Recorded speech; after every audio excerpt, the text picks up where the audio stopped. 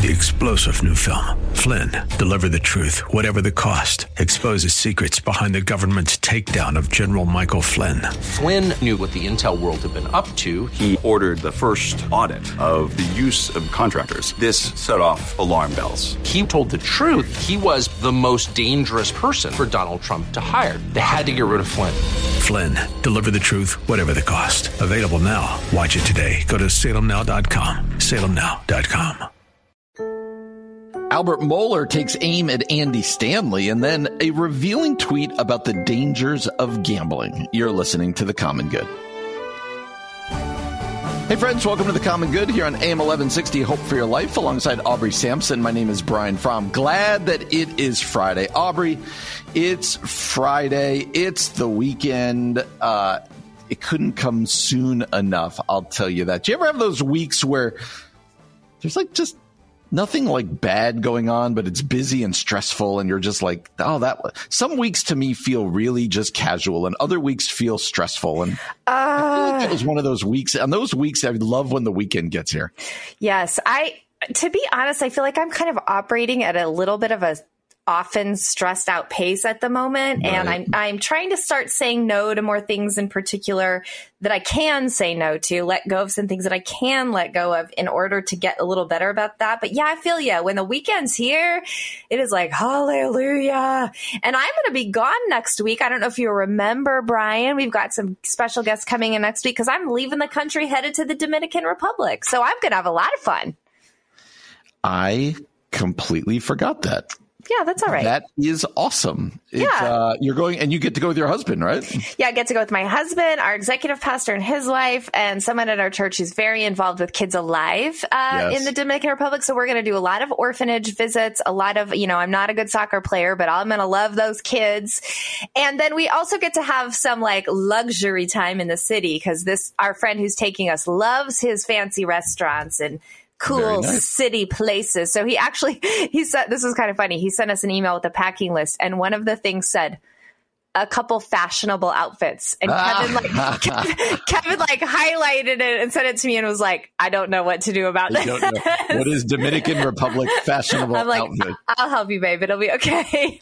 I am excited to hear the stories. Yeah, it's going to be great. I'm excited to hear about the Dominican child that you adopt from one of the orphanages. I sneak home in my, or at least how that late night conversation goes for you and your husband in the Dominican Republic. I look forward to that. Be fun. Yes, I'm excited to hear about that trip. I'm looking forward to it. Thank you. So you've got some fun guests in next week. I think our old buddy Steve from Renewal Church in the City is going to be with you. And but I know you'll miss me. I will miss you. We will look forward to you coming back. Yes, fashionably coming back. So, okay. Aubrey, I got this texted to me by somebody, and then I saw it all over Twitter at World Magazine, WNG.org. Albert Mohler wrote an article, an opinion piece entitled, The Train is Leaving the Station, Andy Stanley's Departure from Biblical Christianity. Whoa. So I read that and I go, okay, that title got me. I'm in. Yeah. I'm in all the way. So it has to do with something that Andy Stanley is hosting. He said, Mohler writes this, it's not like we have not seen this coming. Andy Stanley is set to host the, quote, unconditional conference at a campus of North Point Community Church in the metro Atlanta area in the coming days. And the website for the conference bills it as a, quote, 2-day premier event, especially designed for parents of LGBTQ plus children and ministry leaders. You will be equipped, refreshed, and inspired as you hear from leading communicators on topics that speak to your heart, soul, and mind, it promises. One statement stands out in the description. Mohler writes, when it says this, no matter what theological stance you hold, we invite you to listen, reflect, and learn as we approach this topic from the quieter middle space. And so he goes on to talk about some of the people who are speaking at it. Mohler is very uncomfortable with it really, and I don't think he's wrong with some of this. Yeah. While it's being held up to support people who are you might have a child who's LGBTQ or whatever else it might be a ministry there. It does blur a lot of lines. The people who are speaking, some of the things that are being discussed, all of this stuff. So 2-part question for you. Okay. Yeah. Let's start with the more obvious one. Andy Stanley hosting a conference like this. Now, I don't know if that means we're letting you use our building or it means we're putting this on. It reads as, to be honest with you, we're putting this on. Yeah. But Mohler goes on to say Andy Stanley, one of the most influential pastors in the U.S., has been moving in this direction for years, often by suggestion and assertion, but clouded by confusion and the deliberate avoidance of clarity. So I am a little surprised that Stanley would host a conference like this, even though it's not outright like, this is fine. This is good. It's held up more as support, but I do think Mohler's got a point here. But then I got a Mohler question for you, so hold on to that one. Yeah. It does seem to cause confusion here, does it not? Well, here's a couple of my thoughts to be, just to be frank. One, and he says this at the end. The conference hasn't been held yet. And I tend to get a little frustrated with people who jump on something and start tearing it down. This happens with books a lot. People start tearing down books and the book hasn't come out. They haven't read it yet. Yep. So I think there is something to Andy Stanley saying, no matter what theological stance you hold, we invite you to listen, reflect, and learn as we approach this topic from a quieter middle space. And I actually think the church needs to get a little bit better about whatever this middle space is, because what's happened is we do have an orthodox stance around sexuality, but in so doing, we have hurt people and not welcomed people and not done well at queer inclusion. And I'm sorry, but nobody is outside of invitation to the gospel of Jesus Christ. So if this is an evangelical attempt to say everybody is welcome at the table, everybody is welcome to follow Jesus, everybody is welcome to get better at learning how to love a population that we have not been great at loving, then I actually am for this. I'm going to cheer Andy Stanley on, and I'm looking forward to knowing what comes from this. So I think he's ahead of the game. At the same time, I will say 2 things about Andy Stanley. One, he has always been led by evangelism. His heart is for people who don't know Jesus.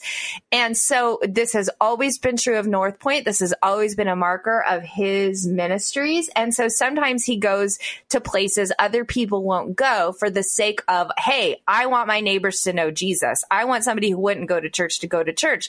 That makes people uncomfortable, but he's actually proven he's done a pretty good job of this. On the other side of the coin, I will say we have seen Andy Stanley get a little bit controversial when he's talked about kind of unhinging the Old Testament from the New Testament. And he's said some things publicly that definitely leave you scratching your head. Is he moving towards a more progressive, unorthodox point of view on certain things?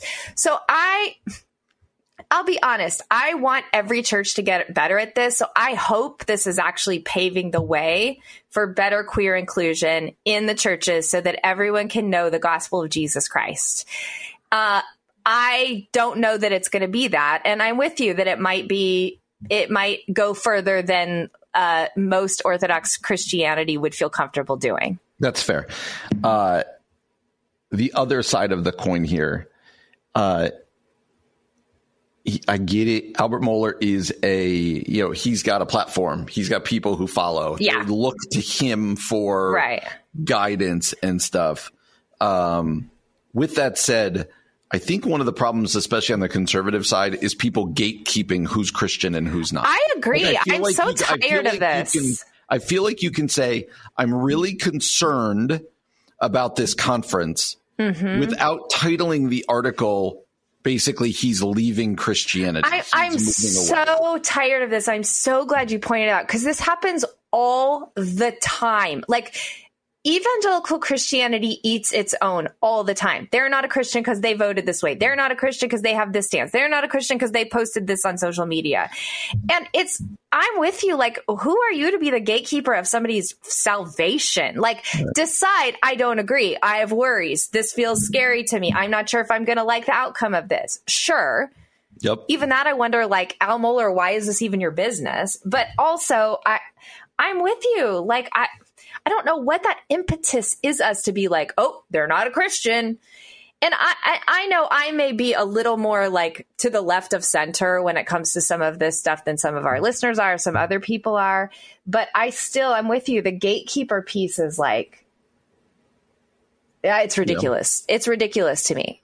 It goes back to the old John Piper's famous tweet of farewell, Rob Bell. Yeah, right? Absolutely not okay for Christians to do with one another. Now, like, we're to welcome and accept. I think what's okay is to say, I'm really concerned about this. Here's all the problems I have with this conference. Here's everything that I think is wrong about this. Yeah. I think that's completely fair. And that is appropriate because people are looking for clarity. They look to their leaders. Help us understand this. It's taking it that final step of, and I declare you either not a Christian or on the trajectory of not being a Christian. Yeah.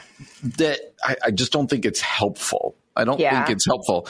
It is helpful for John Piper to say, here's those of you who listened to me. Here's all the problems I have with what Rob Bell wrote in, what was that book? Love Wins. Love Wins. Yeah. Here's all the problems I have and why I think it's terribly dangerous. It's just the next step of like, and they're not Christian anymore. Just, it's that gatekeeping. Like, I don't know why we feel the need to make the declarations. We can just tell people, if Albert Mohler thinks this conference is terribly dangerous, just say this conference is terribly dangerous. And here's the 3 reasons why. And go from there. All right. I would kind of be interested in going to this conference, to be honest, and just seeing like what happens. Like, what's the outcome? I'm going to look it up online right now. Good. On your way to the Dominican Republic with your fashionable outfits, you can stop off in the Atlanta area. Coming up next, a congresswoman said something from Massachusetts, said something about abortion that I think is really dangerous. We're going to cover that next year on The Common Good, AM 1160, Hope for Your Life. All right, Aubrey, one of the issues we talk about often on this show is abortion. Yeah. And trying to keep people focused on the fact of what is abortion and what is it not. Right. Because I think on both sides of the aisle, but I would suggest on this, for me, primarily on the pro-abortion, not just the pro-choice, but the pro-abortion side, there's a lot of sanitizing of abortion to make it seem like something that it's not, right? Yeah. We lose sight of the baby. We lose sight of the life, and it's all about reproductive rights or health, accessibility, or these things. With that in mind, a Democratic congresswoman from the state of Massachusetts named Ayanna Pressley, she tweeted this the other day. Abortion bans are rooted in white supremacy, perpetuate cycles of poverty, and puts lives at risk. We must continue to leverage every tool available to affirm abortion care as the human right that it is. All right. So let's unpack what she said there. She said that one of the problems with getting that abortion bans perpetuate cycles of poverty and put lives at risk. And then she goes on to call abortion care a human right.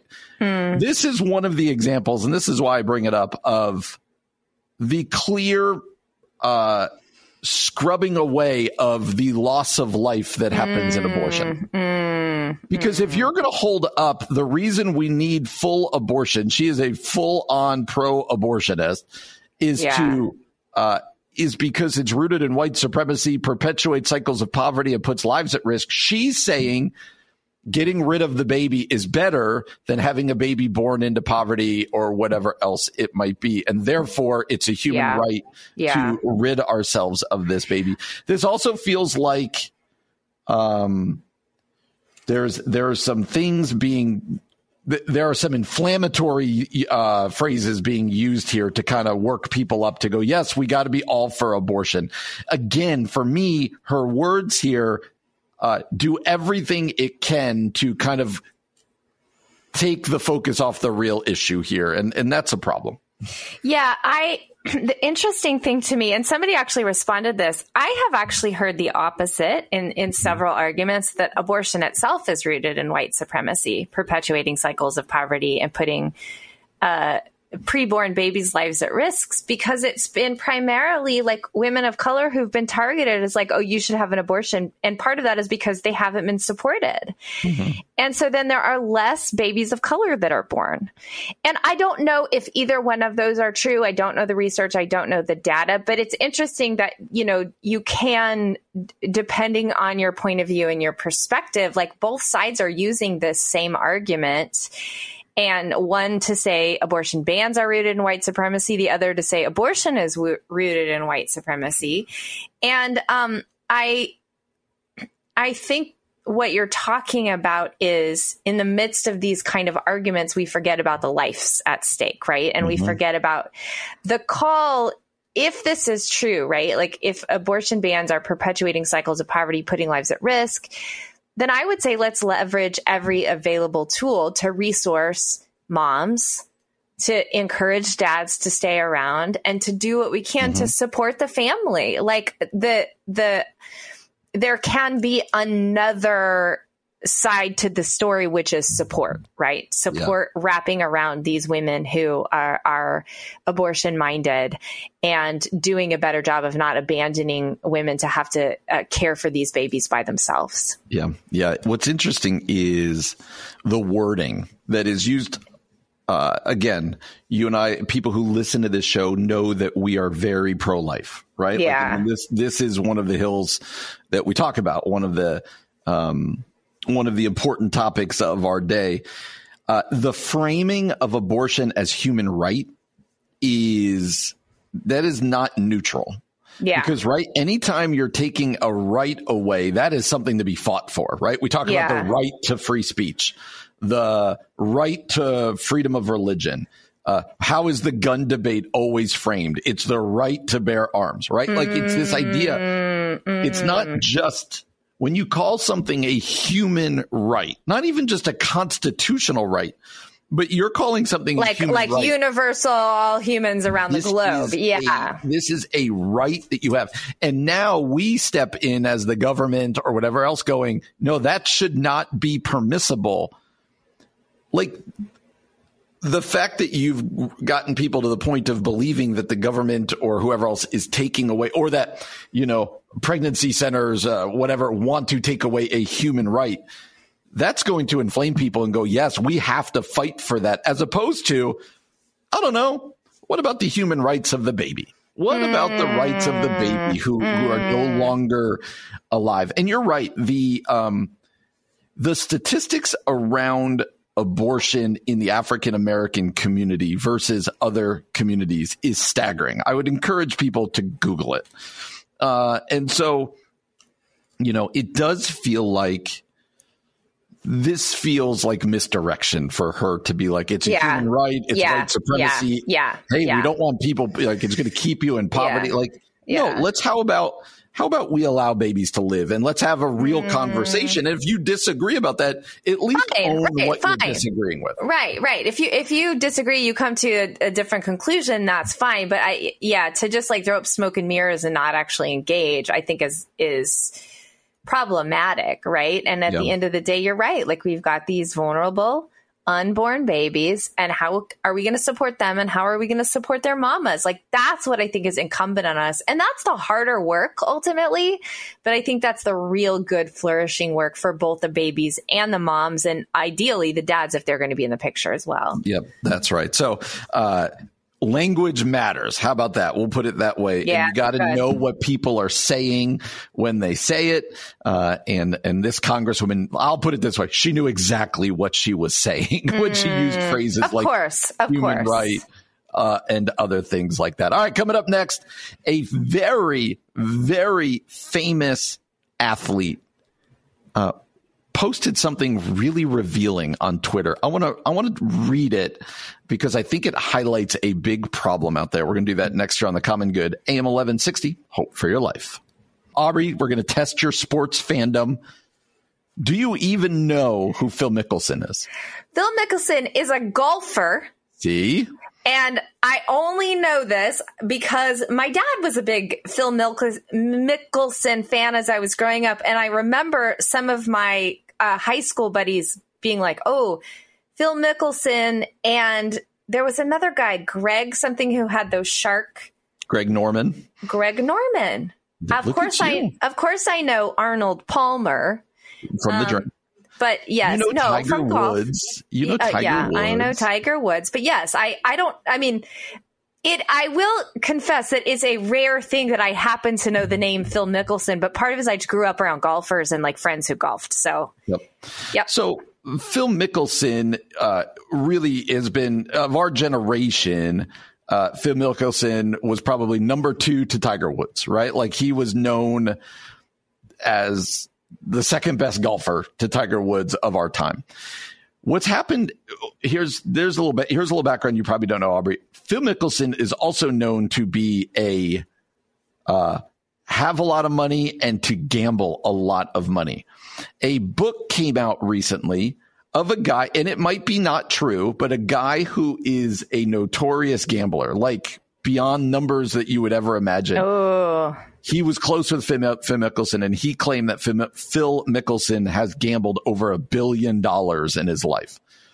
Not lost over $1 billion, but gambled over $1 billion. Wow. We're talking a big number. Phil Mickelson has been very open about his gambling, but also it's a little like the guy makes a ton of money. So what do you do with it? With that in mind, I want you to listen to this, and I'm going to read what Phil Mickelson tweeted the other day because it feels like he's made kind of a turn in his life. It's very interesting. He wrote this on Twitter. Most of you will enjoy the football season with moderation while having lots of fun and entertainment. The fantasy leagues will provide banter among friends, and money won or lost betting won't affect you. I won't be betting this year because I crossed the line of moderation and into addiction, which isn't any fun at all. The money wasn't ever the issue because our financial security has never been threatened. But I was so distracted, I wasn't able to be present with the ones I love and caused a lot of harm. Wow. This lack of presence has been so hurtful. Quote, you're here, but you're not with us is something I've been told often throughout my addiction. It affected those I care about in ways I wasn't aware or could never fully understand. It's like a hurricane is going on outside and I'm isolated in a shelter, oblivious to what is happening. When I came out, there was so much damage to clean up that I just wanted I just wanted to go back inside and not deal with it. If you ever cross the line of moderation and enter into addiction, he says, hopefully you won't confuse your enablers as friends like I did. Wow. Hopefully you won't have to deal with those difficult moments publicly so others can profit off you like I have. But hopefully you will have a strong and supportive partner who's willing to help you through being your worst self and through your worst moments like I have with my wife. She has loved me and supported me through my darkest and most difficult times. I couldn't have gotten through this without her. I'm so grateful for her strength in helping us get through the many challenges I've created for us. Because of her love, support, and a commitment, I'm back on track to being the person I want to be. After many years of receiving professional help, not gambling, and being in recovery for my addictions, I'm now able to sit still, be present in the moment, and live each day with an inner calm and peace. I still have a lot of cleaning up to do with those I love the most, but I'm doing it slowly and as best I can. And he finishes this way. This football season and beyond, enjoy yourself with moderation so it doesn't distract from your ability to be present. Wow. In my experience, the moments with the ones you love will be far more remembered than any bet you win or fantasy league triumph. Wow. You could make an argument that in the last 20 years, Phil Mickelson is top 20 most known athletes, most rich from all of his golf winnings, all of this stuff. Yeah. And he just came out, what a lot of people have wondered about him, he just came out and said, I've got a gambling addiction and I've got to do so. And he kind of opened up his soul about what it's done. I think I'm so glad that you found this Brian and we're talking about it, because I also feel like, I mean, it's timely, right? With the fantasy football leagues that are happening. My whole family's doing one right now. It's also like, this could be about anything. Like when he says, in my experience, the moment with you loves will be far more remembered than any bet you win or fantasy league triumph. Like fill that in with anything that you're addicted to or distracts you, right? Like the moments with the ones you love will be far more remembered than any achievements you're running after, any chasing after, this thing to fill your soul, or like this is so full of wisdom to me that can only come from somebody who's known the darkness, right? Yeah, and I'm even on Twitter right now and watching the numbers of people sharing it go up and up and up and up. He's got almost 5 million views at this point. Like, I think this has hit a nerve and like a heart cry for a lot of people who are in it, right? Like in the middle of either their own addictions, specifically financial addictions around gambling or overspending or what have you, or just like hurting the people that they love, not realizing how distracted they are. And I mean, I didn't know this about him. Did you know this about him, that he was kind of a known like? So everybody addict? Always knows that Phil Mickelson is like. You would hear numbers of like how much he reportedly gambled, and like he would talk about gambling. You knew he was constantly gambling. Okay, yeah. Like people would talk about, they played a fun round of golf with Mickelson, and he was betting on every little constant. And so it's not a surprise at all that he had an addiction and has an addiction. The surprising part is somebody like him admitting it and coming out publicly. And a lot of this is driven by that guy's book that really came out, but. It does highlight, Aubrey, like you said, it is fantasy. I play fantasy football for a small amount of money with buddies. We all do this kind of stuff. But gambling addiction, it's easy to speak of drug addiction and alcohol addiction and what that can do to your life. Pornography addiction. The gambling addiction is one that especially, middle class to upper middle class America guys sitting, mostly men, sitting in our churches. We don't like to talk about this, but guess what? With things like legalized gambling in Illinois, FanDuel, all this stuff, it's so easy to gamble now, and the results can be destructive. Like, I would never say don't ever gamble, but I think exactly what he says. You need to understand the same way when you go out for a glass of wine, you've had to have gone, what are the possibilities here? What? Gambling addiction is terrible, and it's prevalent. It's so interesting to me because we've talked about gambling a little bit before on the show. Like, I definitely have this inner, I've joked about it being an inner Puritan that's like, nope, Christians can't gamble. Nope, absolutely not. And I don't know, some of that is probably a little too legalistic. Like, there might be some ways you can have fun doing fantasy football, betting on games, etc. Going to the convenience store and getting a lottery ticket, that kind of thing. But when you hear something like this, and you know how easily it can turn to the dark side, destroy your family stability, destroy the next generation for like your family legacy when it comes to your financials, and destroy your soul, like it's definitely something to be mindful of. And like you said, not just gambling, but all these things, like when the moderation begins to change, increase, not be enough. These are flags we need to really pay attention to and get honest about. I think what Phil Mickelson did here, like a step in healing and recovery, is to get honest publicly about the struggles. Yeah, and I appreciate that. And like I said, this is one of the most famous, richest athletes there are. And he opens up and he's honest. He's like, Phil Mickelson could sign a deal tomorrow to get more money to gamble, right? Like this wasn't a money issue. But the way he talked about the effect that it had on his family and his marriage and this and that is, whether you're gambling $20 or you're gambling 20,000 like he was on a regular basis, like the results can be the same. And I'm grateful for the authenticity and hopefully, and for his wife, like, way to go, Amy. Like, she seems like the rock in a lot of this. Wow. All right, Aubrey, we talk a lot about crazy parents. I'm about to raise the stakes. I'm going to read for you an article about college admissions and some of the lengths some people are going to. Come on. I think it's going to blow your mind. We're going to do it next year on The Common Good. AM 1160, hope for your life. All right, Aubrey, I told you I'm going to tell you a story of just parents having gone too far. So we talk a lot about helicopter parents, snow plow parents, all of this stuff. And usually it's with little kids, right? Doesn't it normally feel like I want little Johnny to be on the best baseball team, or I want, so-and-so to have. This has to do with college admissions. Are you ready?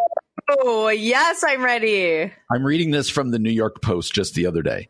Desperate New York City parents spending millions lying, moving across the country to get kids into Ivy League schools.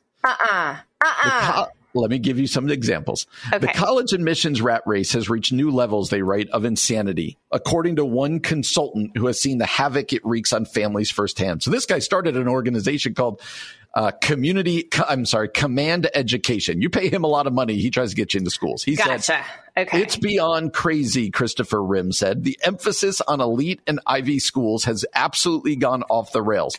Among the wild lengths he's seen parents go to in pursuit of an acceptance letter, spending up to $1.5 million on college counselors and moving across the country for a more advantageous address. Let me read to you about this. Many Ivy League admissions officers are actively recruiting in non-urban areas where there are no students currently applying, which means that talented students in those areas who do apply generally have a better chance of admission. He says, I've seen families drop out of prep schools in New York and move to states like Kentucky and Arkansas for high school. It's a sacrifice families are willing to take to increase their child's chances of acceptance at their dream. I would suggest maybe it's not their dream. Even though Command Education, that's a guy's organization, won't work with anyone younger than 7th grade, Rim said he regularly has to turn down families who want to start consulting with their 2nd and 3rd graders. No! He even had one family lie about their child's age in an attempt to enroll their 5th grader in his program. He goes on to say that they had a woman who was Manhattan. Here he says some are even willing to shell out unthinkable amounts of money.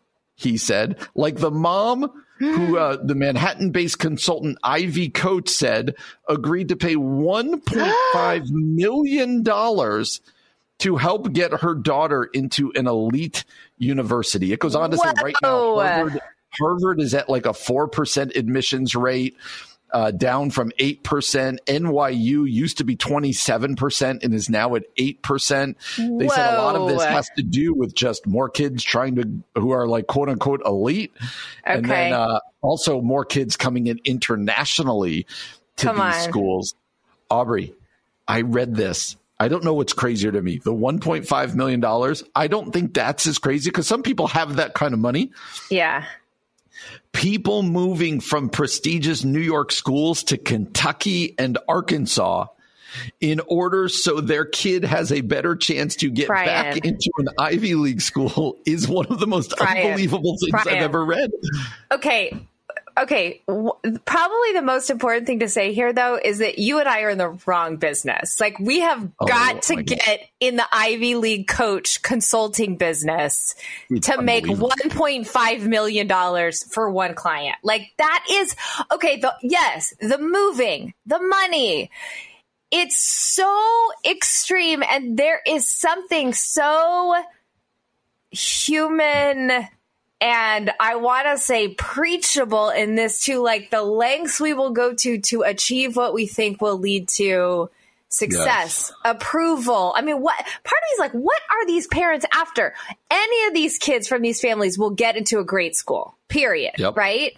Why does it need to be Ivy League? Like, are they planning their kids to be presidents of the United States or like hold some position that they couldn't hold elsewhere? I mean, and the crazy thing is this feels like a standard that I'm not in that world. So I can say I don't totally understand it, but it feels to me like the people that are making it these days are like the self-starters, right? Like those who start up, those who drop out of college and start some big tech company. They're not Ivy League educated. So I wonder why this particular niche is still so focused. I understand it's a great education, et cetera, but... Oh, it has little to do with education. I don't think it's status, right?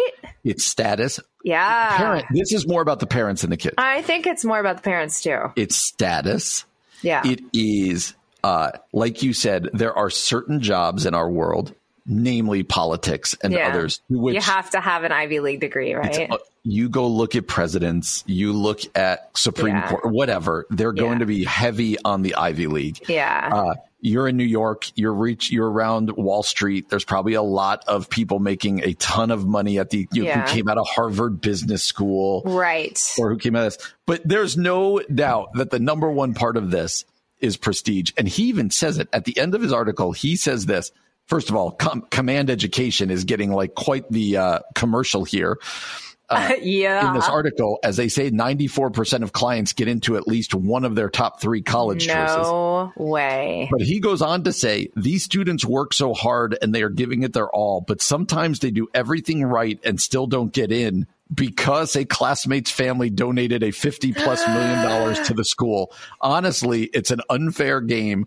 We're playing within its rules, but it's unfair, and I don't think it's ever going to be fair. This is like, okay, so I hear sometimes, I know this is unrelated, but just like roll with me for a second. Sometimes I hear people say, there's no such thing as systematic injustice or systemic, that's systems of... It's all individuals. It's individuals are corrupt, not systems. And I look at this and I'm like, this is a corrupt system that people can pay. Now, maybe those individuals are corrupt because they're doing it, but they can pay into a system and get the outcome that they need, leaving people out who can't. That's an unjust, corrupt system. And I feel like this exists in so many places around the world, in so many industries around the world that we're not even aware of because we're so focused on like, no, it's just individual. I'm like, I don't know. There are players involved that are making money at the end of the day. That's what it leads to also is money. It's wild. So let's speak to parents out there. Apart from college education, like you're about to have to go through this. And there is something to be said about like, where's your kid able to get into? Totally. But in the end, this idea of parents manipulating systems so your kid gets into the best music program when they're 5 years old, or they get into the best whatever, or so that your son gets playing time on this travel team, or all the way up to college. Like the amount of pressure parents put on little kids. Like what second grader is going, yes, mommy and daddy, I would like to start talking about my college. I mean, this is insanity. It's insanity. I'm sorry. My junior who like needs to start talking about college is like, I don't want to talk about college. I don't want to talk about. No, there are some brilliant future minded students who are, but not at second grade. Absolutely not. Like maybe it's that their parents went to Wheaton College and they like grew up going to Wheaton football games and they want to go to Wheaton too. That's a totally different thing than assuming your kids have the same drive you have. But I think there is, you're right, Brian. Like, okay, our son Eli is brilliant.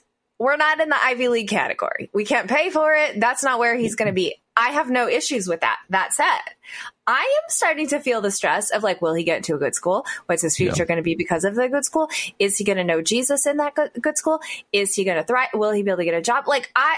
So I can put myself in the mindset of those other Ivy League parents without having the resources or that kind of drive. And you have to stop and go, okay, we are going to do what we can for our kid to thrive. At the end of the day, we're also going to trust like, God's got a plan. God loves this kid more than we do. And that no matter what path they're on, the Lord is going to lead them and guide them as long as they're listening to the Spirit. That's and sometimes even if they're not, that sort of roundabout path that they're on that makes no sense is the very thing that's leading them where they're supposed to go. Yep.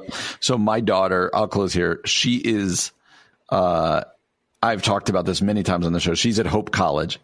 Hope College is a fantastic school. It just got rated in the top 100 whatever list of whatever, right? Like, it's a great school. My daughter's scores and other things, she probably could have gotten into, I'm using air quotes, better schools, right? Yeah. More prestigious school.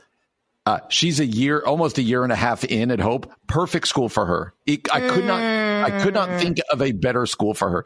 If you're deciding your kids' stuff based on the U.S. News and World Report stuff, I'll give you a hint. That's also rigged. All of it's rigged. This whole prestigious thing and all of this. Pray with your kids. Go visit schools. Trust that they're going to be at the right spot. And all will be well. This is wild. Yeah. Again, we're just in the wrong business. That's really what I'm learning from this. There you go. We'll be back again on Monday from 4 to 6 p.m. For Brian Fromm, I'm Aubrey Sampson, and you've been listening to The Common Good on AM 1160. Hope for your life. 3-star General Michael J. Flynn, head of the Pentagon Intelligence Agency, knew all the government's dirty secrets. He was one of the most respected generals in the military. Flynn knew what the intel world had been up to. He understood its funding. He ordered the first audit of the use of contractors. This set off alarm bells. The explosive new documentary, Flynn, Deliver the Truth, Whatever the Cost, uncovers the facts behind this scandal. Flynn told the truth. He was the most dangerous person for Donald Trump to hire. I find out the worst enemy that I'm going to face in my life is right here in America. They took my assessment and they wanted me to change it. And I was like, I'm not changing it. They had to get rid of Flynn. With in-depth interviews, archival footage, and never-before-seen personal records of the man behind the headlines. I just felt like I was drowning. Flynn, Deliver the Truth, Whatever the Cost. Available now. Watch it today. Go to salemnow.com. salemnow.com.